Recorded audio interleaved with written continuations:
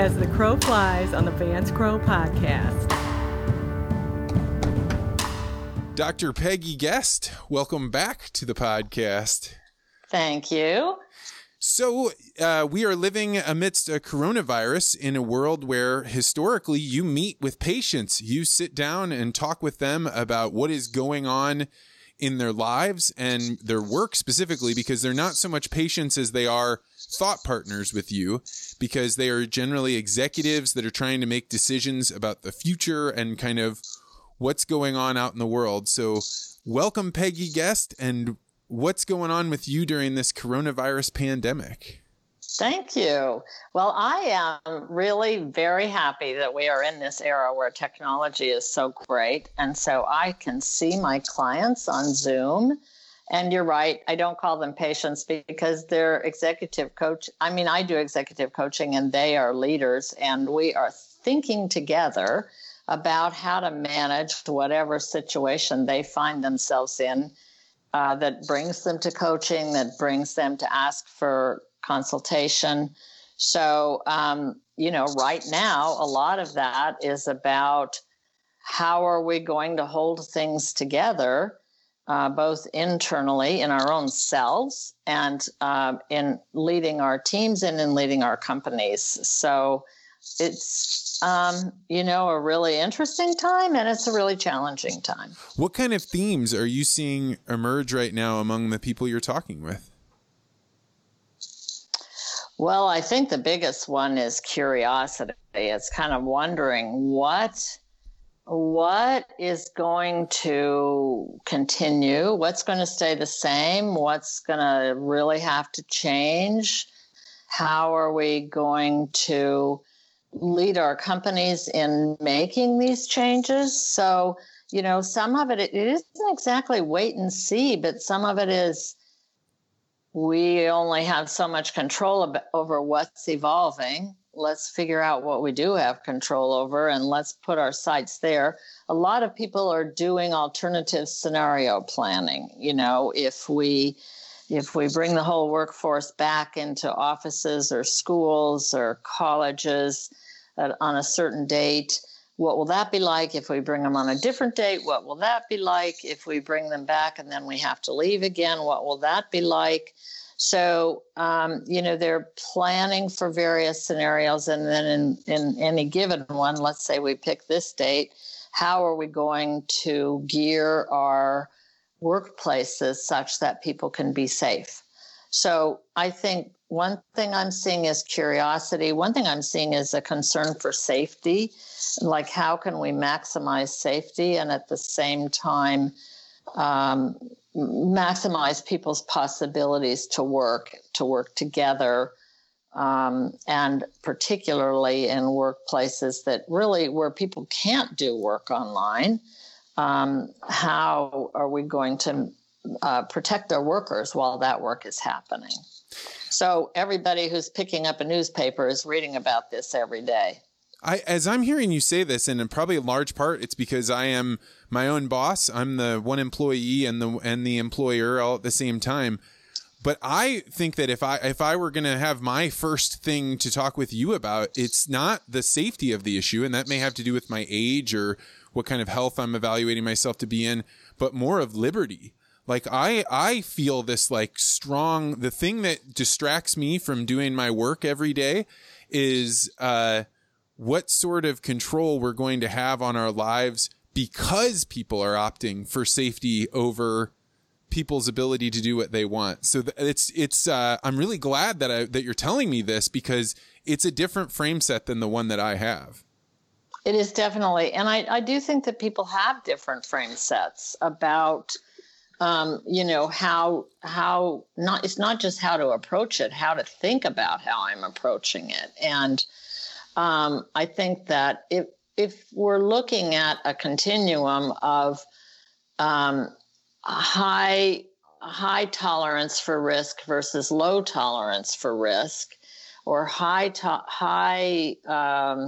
appreciation or desire for freedom or liberty, or, if we're looking at that, low to high, what's the mix for people? And I think people are wired such that some people are going to be high on one scale and some people are going to be high on another scale. And so I think that, I mean, the difference between you and me and the people that I have as clients and probably you have as people that you're conversing with is that I'm responsible for myself, at least in my business. And if my clients were coming to my office, I would feel responsible for me and for them. But the people that I'm talking to are responsible for many large workplaces. And so they are thinking about both safety and liberty, and both safety and sort of the risk factors of having people come back into workplaces together. So I think part of it is when you're working with leaders, you're working with responsibility for self and others. And in many cases, lots and lots of others. And in many cases, others who have varying degrees of freedom and varying degrees of resources for when things go wrong. So, they're making decisions for people who really need to work in a financial way, not just a psychological way. If you think of Maslow's hierarchy, they really need to work to eat.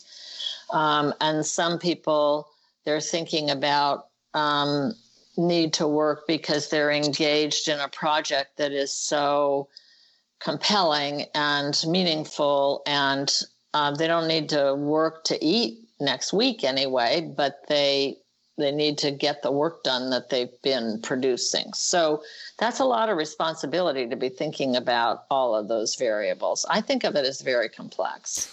It's great hearing the level of nuance that can be there, because it's so much more than what you can see from the outside looking in.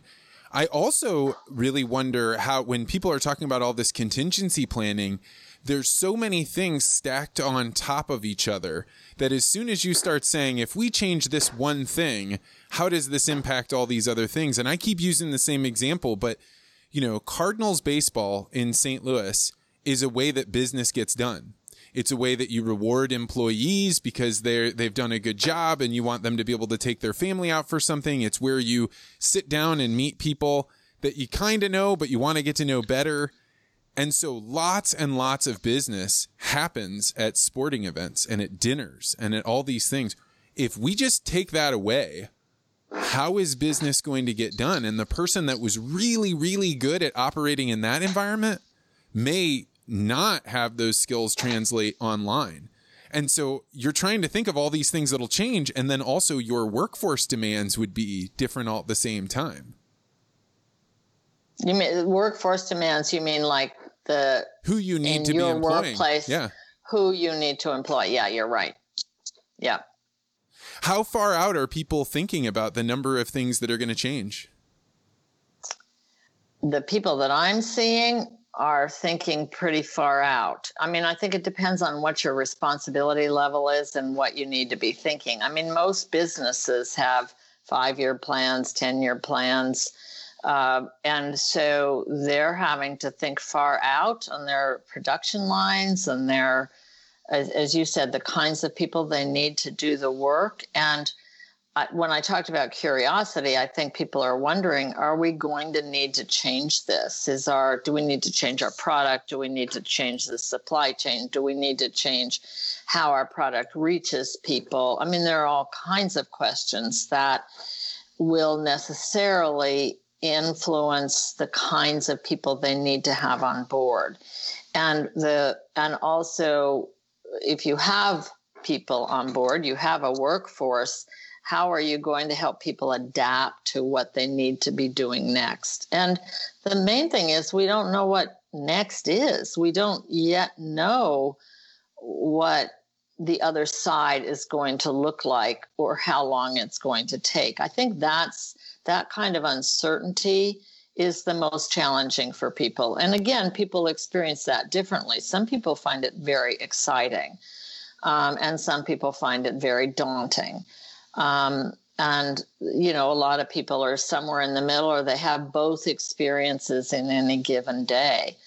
As a psychologist, I find it really interesting how people are managing their fears and their excitement about the opportunity to create something new. And I'm kind of a sociologist at heart. That's not what my degree is in, but I like looking at systems. And so imagining what is going to evolve is exciting for me, but it also has grief about what we're going to lose or what we have already lost. And it involves fear about, will we be able to meet the needs of enough people in what we can provide in the workforce?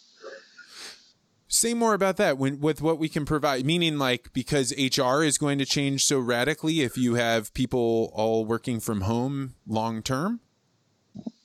No, that's not exactly what I meant. I meant kind of if I'm a leader and I'm producing something and I've created a culture in the workforce to create that thing,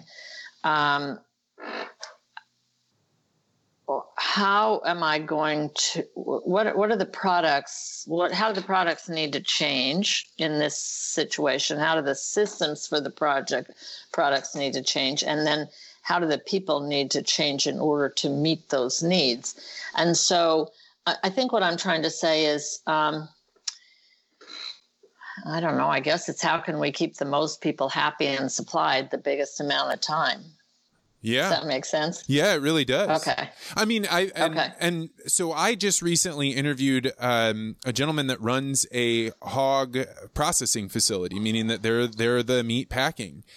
And you hear about the regulations or the ideas that people have to keep workers safe. You want to keep workers safe, and you have numbers coming at you saying like, hey, there are a lot of people that are infected. We see not very many people have symptoms, but we know that we need to protect people. So he's got 1,000 things going on in addition to the fact that you still have to run that operation. Right.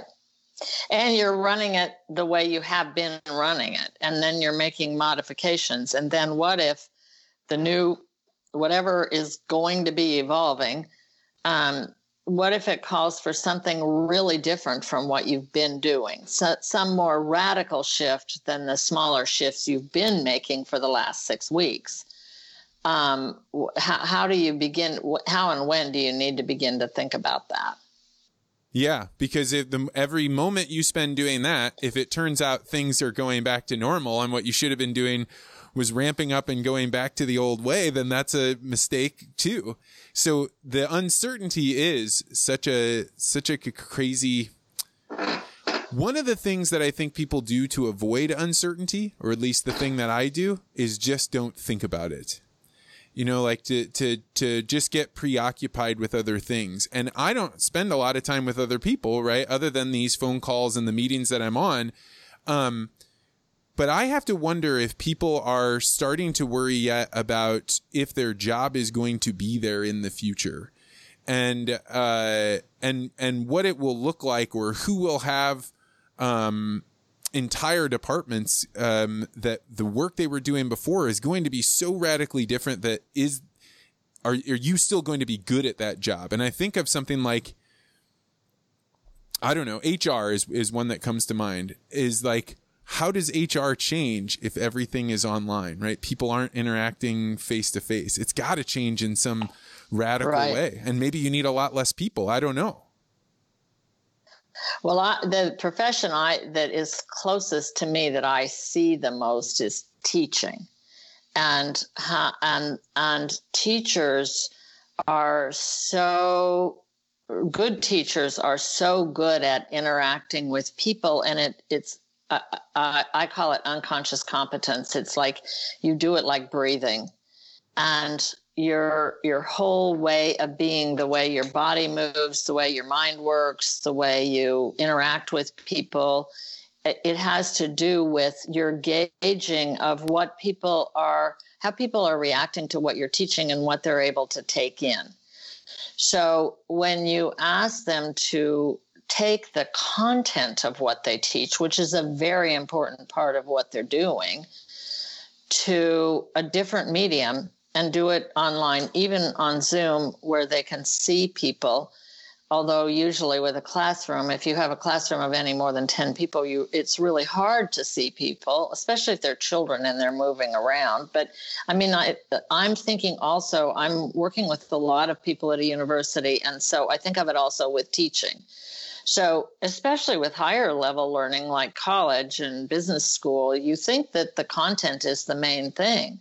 But what you realize is that a lot of how the content gets conveyed, a lot of what teachers rely on in order to get the ideas across is relationship and body language and movement toward and movement away from, and all those things you learn about speaking in front of people. You now have to translate that to the screen. And some people will do it very successfully. Some people have already been doing it successfully, but it requires a different skill set. So yes, I think there are lots of people saying to themselves, gosh, is it going to stay like this? And am I going to be able to translate what I got an A+ for into at least a B+, grade on my grade card if I'm grading myself. So, I mean, and in that regard, I think of like the student side of it too. How many teachers throughout my life, would maybe not directly interact with me, but it's the nudge or the smile or the groan or the whatever, the trust building that another person can have. And then that person starts to see things in you that your parents don't see in you, that your family doesn't see in you. So having those outside relationships, if you met it through a one-on-one with this video, there are things that definitely can't be replicated in that way. Right. You've captured it very well. The teacher who looks at the kid and sort of winks or says, I know you know how to do this. You can't really do that on the screen when you've got 30 little squares in front of you. When all the other 29 squares can see you winking. Right. Yeah.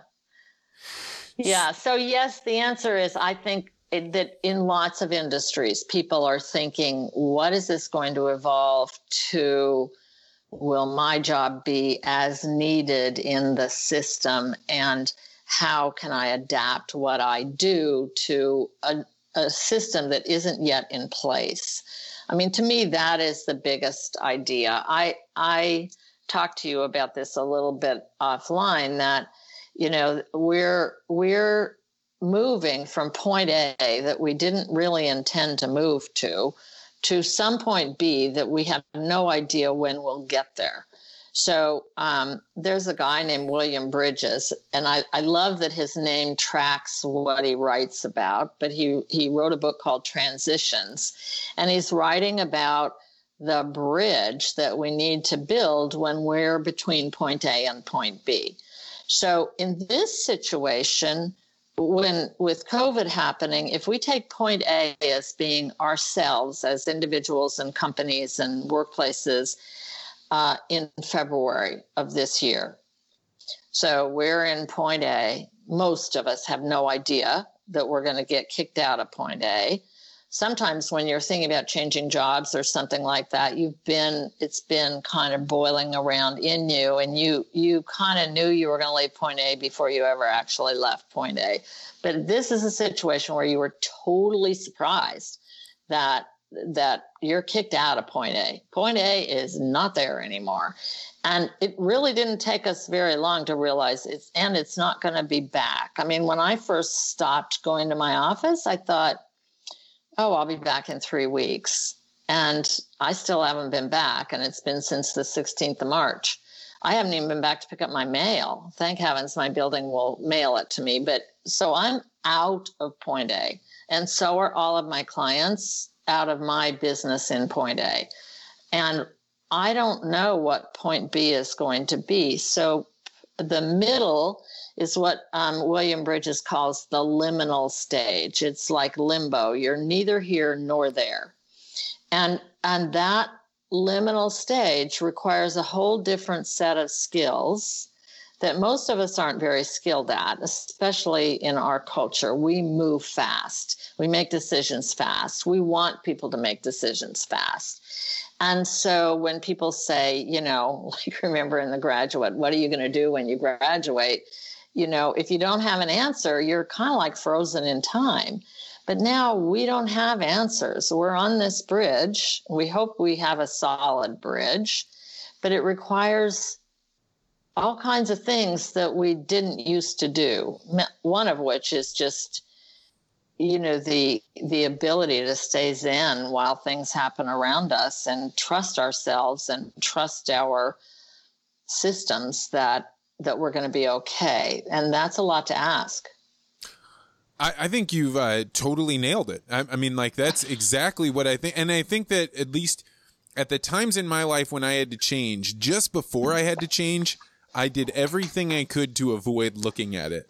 You think about the times when you start misbehaving or you spend your time being frustrated at stuff, but you're not really willing to say what you're frustrated at or what you need to change.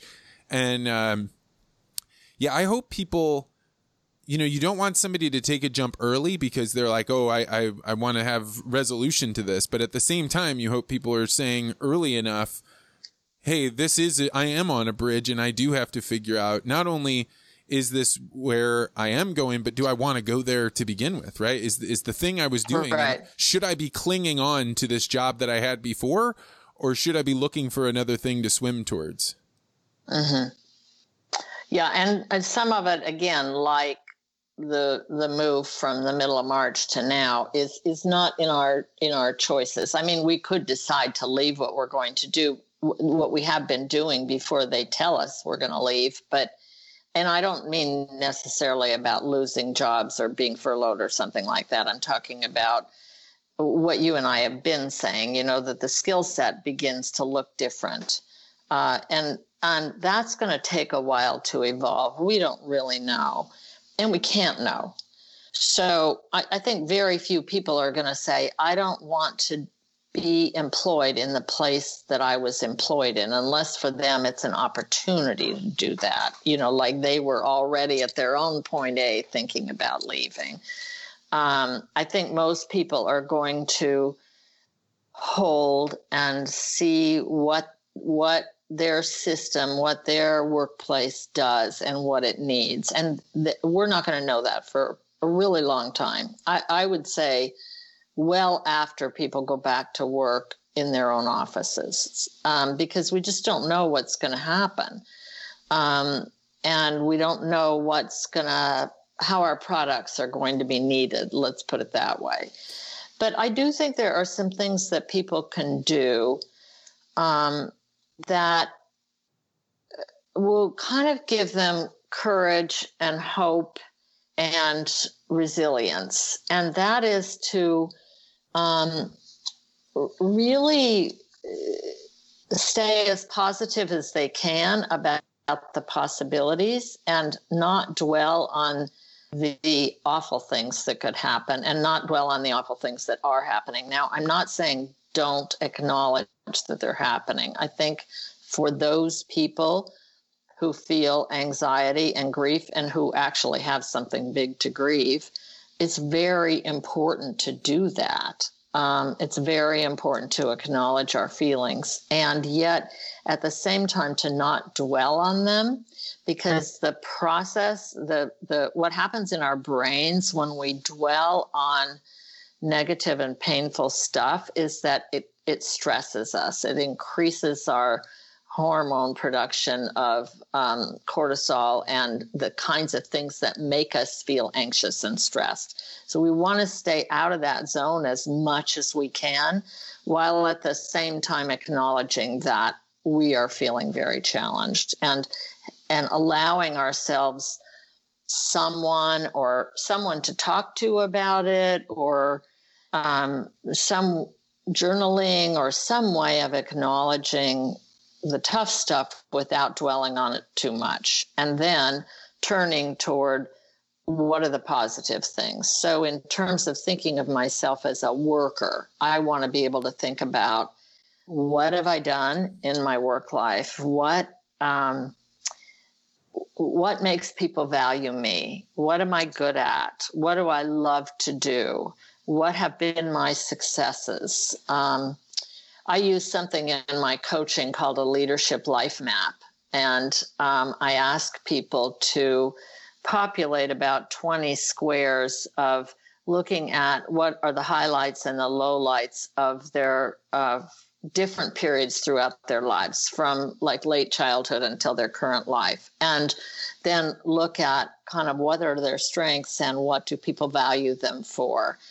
And then think about what are their own values that are reflected in that. So, using a tool like that to really deepen your knowledge of yourself is something that I think can help people feel resilient and stronger and like they're getting ready for the next phase. So here's who I've been. Here's what I have offered to the world. Here's where I've been successful. Here's what I value. So that when I learn what's going to be required next, I'm going to be able to ask the question. And this is what the positive thinking does. It allows us to look forward to possibilities in positive ways. So I want to be thinking about what might the world need next. And this is going to be an era where entrepreneurs are really going to have their day in the sun. They have been having it for like the last 10 years, but the next 10, and certainly the next year, like what does the culture need that I could give? And how do I want to think about that? So I might think of it in terms of a new startup or a new idea, or I might think about how could I help my company move in this way? So, what are some creative ideas about what is needed in the world? So that takes us to the second part of, like knowing yourself is a good way to be prepared, and knowing your environment. What is going on in your industry? What have been the cutting edge trends? What might they be now? What does this industry need in order to move to the next step? So really thinking about the kind of work you have done or you would like to do, what do they need? If you have time during this COVID time, which I have more time than I usually do, and I'm really enjoying the opportunity to think about these things. So if you are lucky enough to have reflective time, I think those kinds of structured exercises can be very helpful to help you feel resilient. I am in total agreement, and it's why I've been asking everybody my favorite question, which yes. I guess I could ask you. This is that I've been asking offline. I haven't done this very much on this podcast, but if I'm just chatting on the phone or doing FaceTime or something, I like to ask people, what is one thing? This is the Peter Thiel paradox. I think you and I have talked about this before. What is one thing that you believe that no one else agrees with you on? Or one thing that you think is true that no one else agrees with you on? Because if you can answer that question, you've found a gap somewhere. Right. And figuring out that gap before other people do, you can either try and persuade them that that's what is true, or you can act on that information. And if you're right, it pays off big. So I think that's been my fun game of playing your thing. Would you take a swing at that? Do you have something that you believe is true that no one else agrees with you on? I don't know about no one else, but what I do think is true is that we have a country, a culture with amazing intelligence about how to make things work. And I have a lot of faith that smart, wise, thoughtful people are going to find ways that we can come together and create new things. I have no idea what they'll be. So if you ask me, do you know which widget do I think is going to be important? I'm one of those people who, when I see widgets that are important, I'm like, oh, why didn't I think of that? But, but I do have faith that somebody's going to come up with them. One of the things that I've observed in this that I would not have predicted is that I spend more time talking in groups. And I find the groups that I kind of naturally cluster towards, because you can do it so much more online with discussion boards and Google Hangouts and all of these things, that people seem to be like sharing more wisdom than they ever have before. And people in I call it a whale pod, which is my distributed network of friends that I'm really close with, have various places where we get together and we talk with one another. And there are conversations that I've started or other people have with each other, but you get to watch it and you get to see, hey, these are the people that are thinking, what should I be filling my freezer with as we see grocery stores going down? And hey, what are the, anything around it? Like, how should I think about my safety and security, things like that. And I never saw as many people asking other people for their wisdom as I've seen now. Maybe it happens in one-on-one conversations, but it seems like it's supercharged right now. I actually think that's true. I hadn't thought about that before you said it, but I have been in several group conversations where, and often I'm leading them because I'm the oldest of 6 children. I'm kind of a natural boss. So people say to me, will you lead this discussion? I just had one last night with a group of women leaders, and we tend to start with a question: how are you handling this? Or what is something you've created in your work setting that is going to be meaningful for when people come back? We might ask questions like that, and then everybody gives an opinion. And I do find that people are hungry for real talk right now.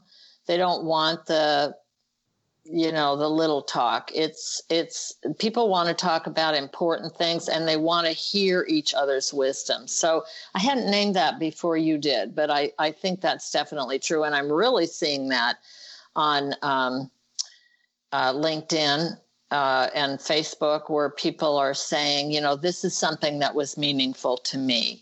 So passing around wisdom in that way. And I really like that. Yeah, I think there has been a sharp increase in people acknowledging that they don't know what the answer is, and that it's much less an insecurity. And I also think that, like you said this before, because people don't have things that they're obligated to go to, whether it's sporting events or galas or whatever these are hours upon hours that you get back to yourself. So now you get to choose, what do you spend your attention on? Because you aren't having to split it with, like, I have these obligations and these people I want to be friends with and all of these things. So now the value of your attention, or the freedom that you have to recalibrate it, has just gone way, way up. That's true. That's a freedom. Yeah, freedom. Yeah. And then you can figure out what you want to do with it. So, right. And one of the questions that I do try and ask everybody on the podcast is, what do you think the world will look like 2 weeks from today?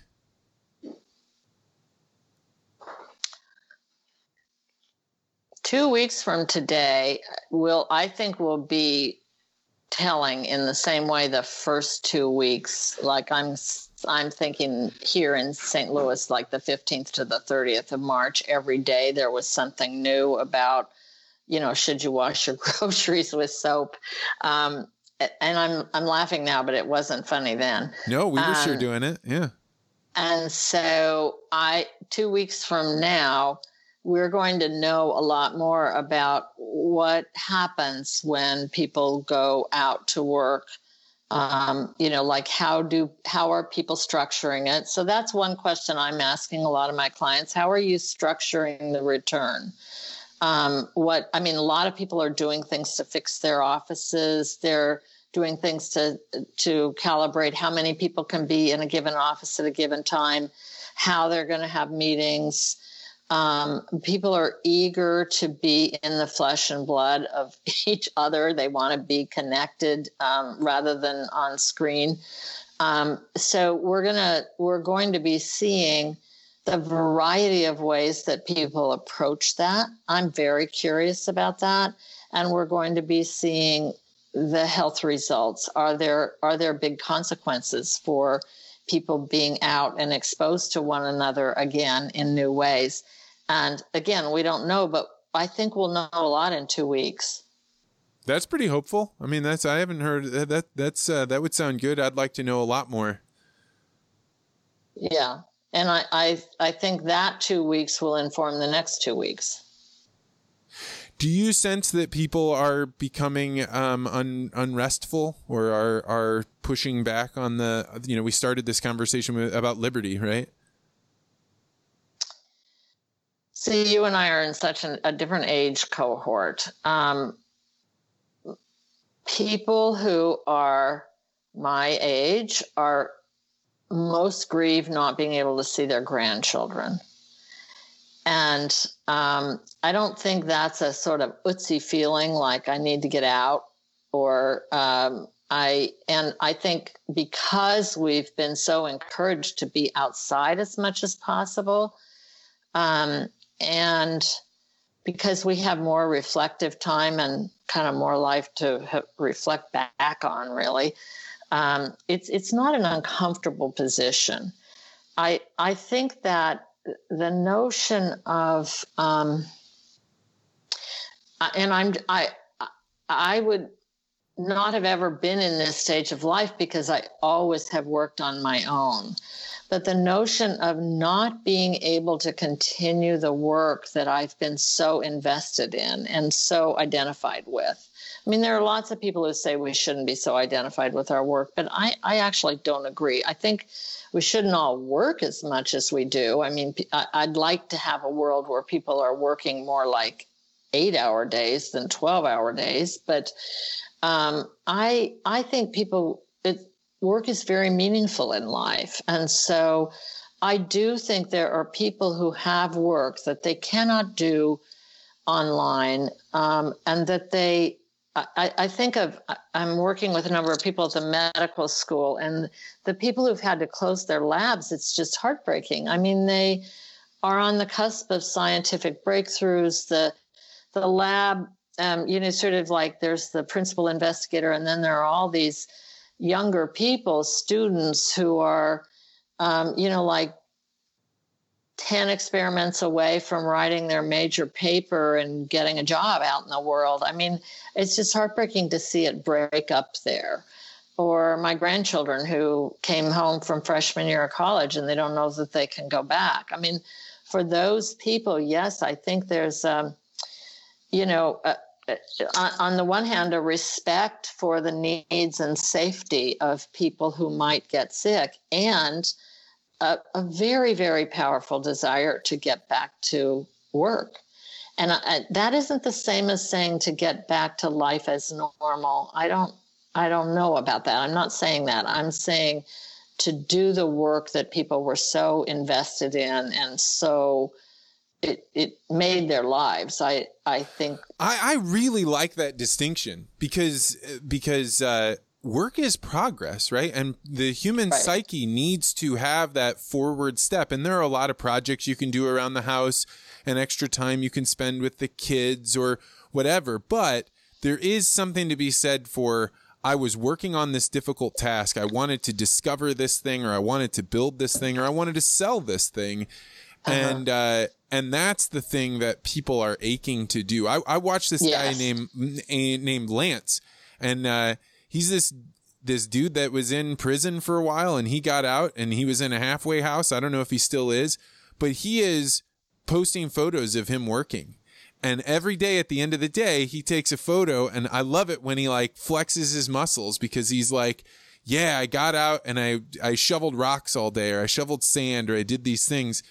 And you see what that does to a man, and I'm sure to a woman, but it is a powerful thing. And we want people to feel strong and be able to be out in the sunshine.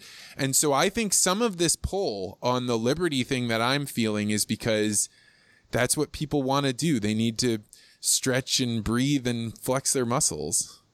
and be themselves and become themselves. That's so right. part of ourself, and when Freud used to talk about work and love, to be successful in work and love, part of ourselves may not have been paying as much attention to the love parts of our life in last February or January or November, because our work was so demanding. And so many people are very happy to sort of get that back in balance. But part of the self is striving to strive and to want to thrive, pardon the pun, by striving. And so, yeah, I think there is an utziness to do that. And it isn't about not having the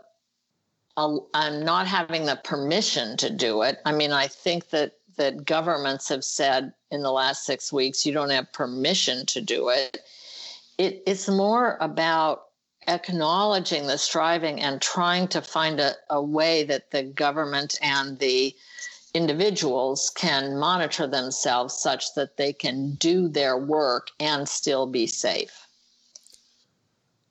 Gosh, that's probably a great place to wrap up on. I mean, that is what we all want, right? To strive Right. and to be free, to be safe, to protect our families, to provide for them. That's good. This has been a wonderful conversation. I thank you so much for taking some time.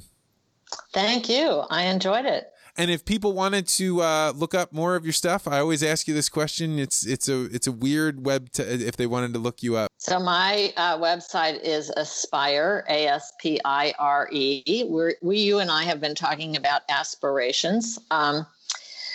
Aspire.company, and it's not .com, it's .company.